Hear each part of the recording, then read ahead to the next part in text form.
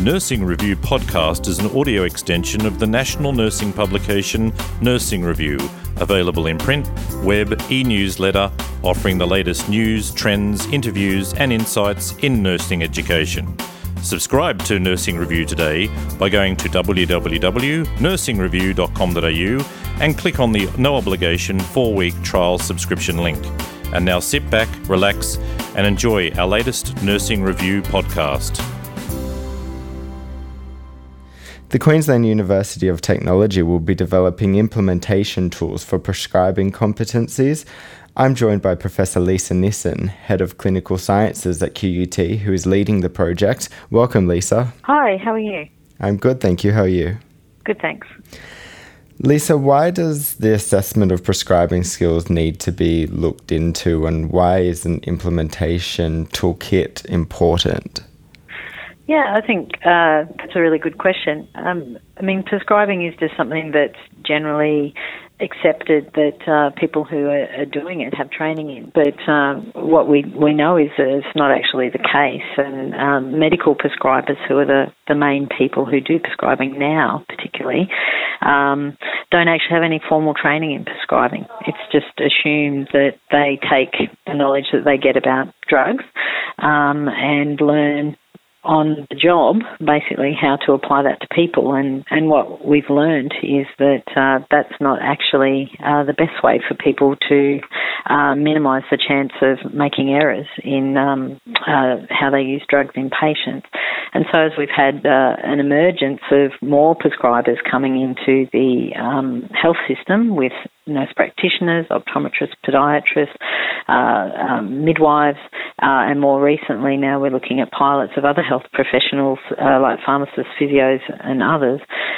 We've got a better understanding because of the training that they're starting to receive that actually spending dedicated time on being a good prescriber is actually very beneficial. And because we have national prescribing competencies, using those as a foundation of a training program and looking at the skills needed to apply those is very important.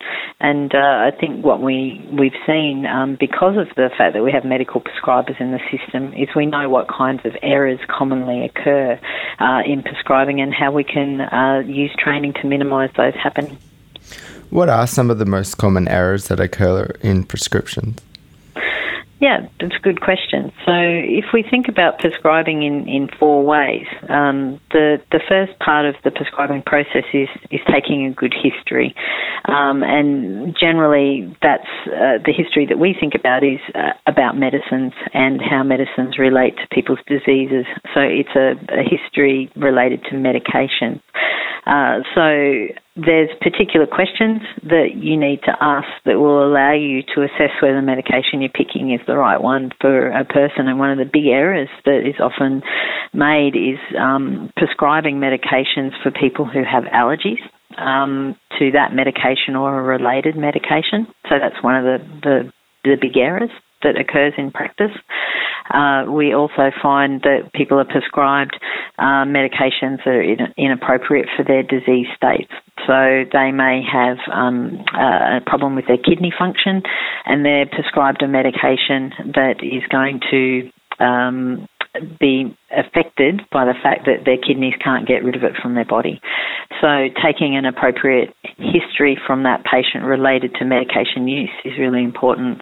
The second part of the process is around the clinical decision making, so picking the right medication for the patient. So if you haven't got the history right, then actually picking the right medication and that knowledge about medications and disease state is really important. So things like anticoagulants and high-risk medications like opioids, we find that there's quite a lot of errors around those medications. So it's matching the right drug to the people, and it may be because of drug interactions and it might be because drug-disease interactions. The other issues that we have is around communication. So the third part in the process is around communicating related to prescribing. And some of that is actually writing scripts.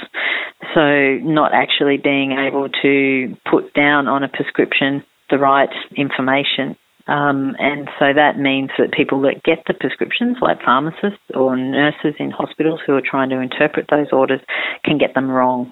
And that could be as simple as not writing down that a medication is a controlled release product or a sustained release product, and people getting too much, too soon, too quickly of a medication when they should have got an extended release medicine. So it's actually being very sure that you understand what doses are available of a medicine and communicating that effectively.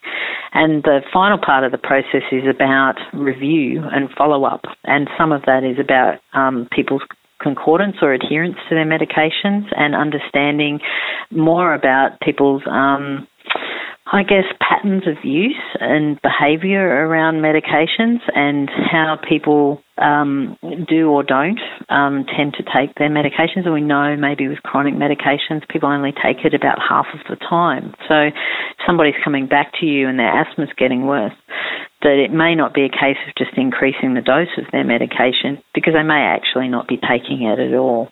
So it's actually part of that review process and actually taking responsibility for that prescribing and the review of those medications. So they're the main four parts, and where we see error in the system because of probably a lack of understanding of how medicines actually can be affected by the patient, their behaviours, and also the communication process related to those medicines.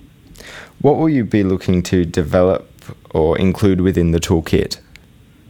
Yeah, so at the moment there are prescribing competencies, as I've mentioned, that the National Prescribing Service was leading the development of a number of years ago.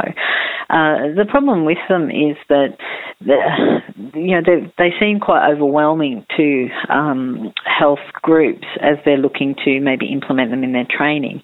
And so what we're looking to do is provide an implementation toolkit to go with those that say, look, here's some competencies around taking a medication history and a clinical decision making. Here's some tools that will help you to actually implement them in training, and some appropriate assessments that you can use in a clinical context to ensure that you can appropriately determine whether those health practitioners or health students or people in training are actually meeting those competencies. So at the moment, there's no real guide for people on how to use those competencies in a clinical training context and what the best evidence is. So I think from a training point of view, we probably understand that assessing everything using MCQs is probably not the best thing to do, and that there's probably better and more effective ways to assess certain types of competencies. And our aim is to give people out there who want to implement these prescribing competencies into their training more of a guide around what the best evidence is and the most effective way of assessing the competencies.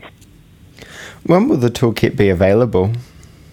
The funding for the project is over 2 years, so we're hoping that by the end of next year, having done consultations with the stakeholder groups and the professional groups, we should have a usable toolkit for the professional groups to use. Well, that's all we have time for today. Lisa, thank you. No worries. Thanks very much for your time. Nursing Review podcast is an audio extension of the national nursing publication Nursing Review, available in print, web, e-newsletter, offering the latest news, trends, interviews and insights in nursing education. Subscribe to Nursing Review today by going to www.nursingreview.com.au and click on the no obligation 4-week trial subscription link.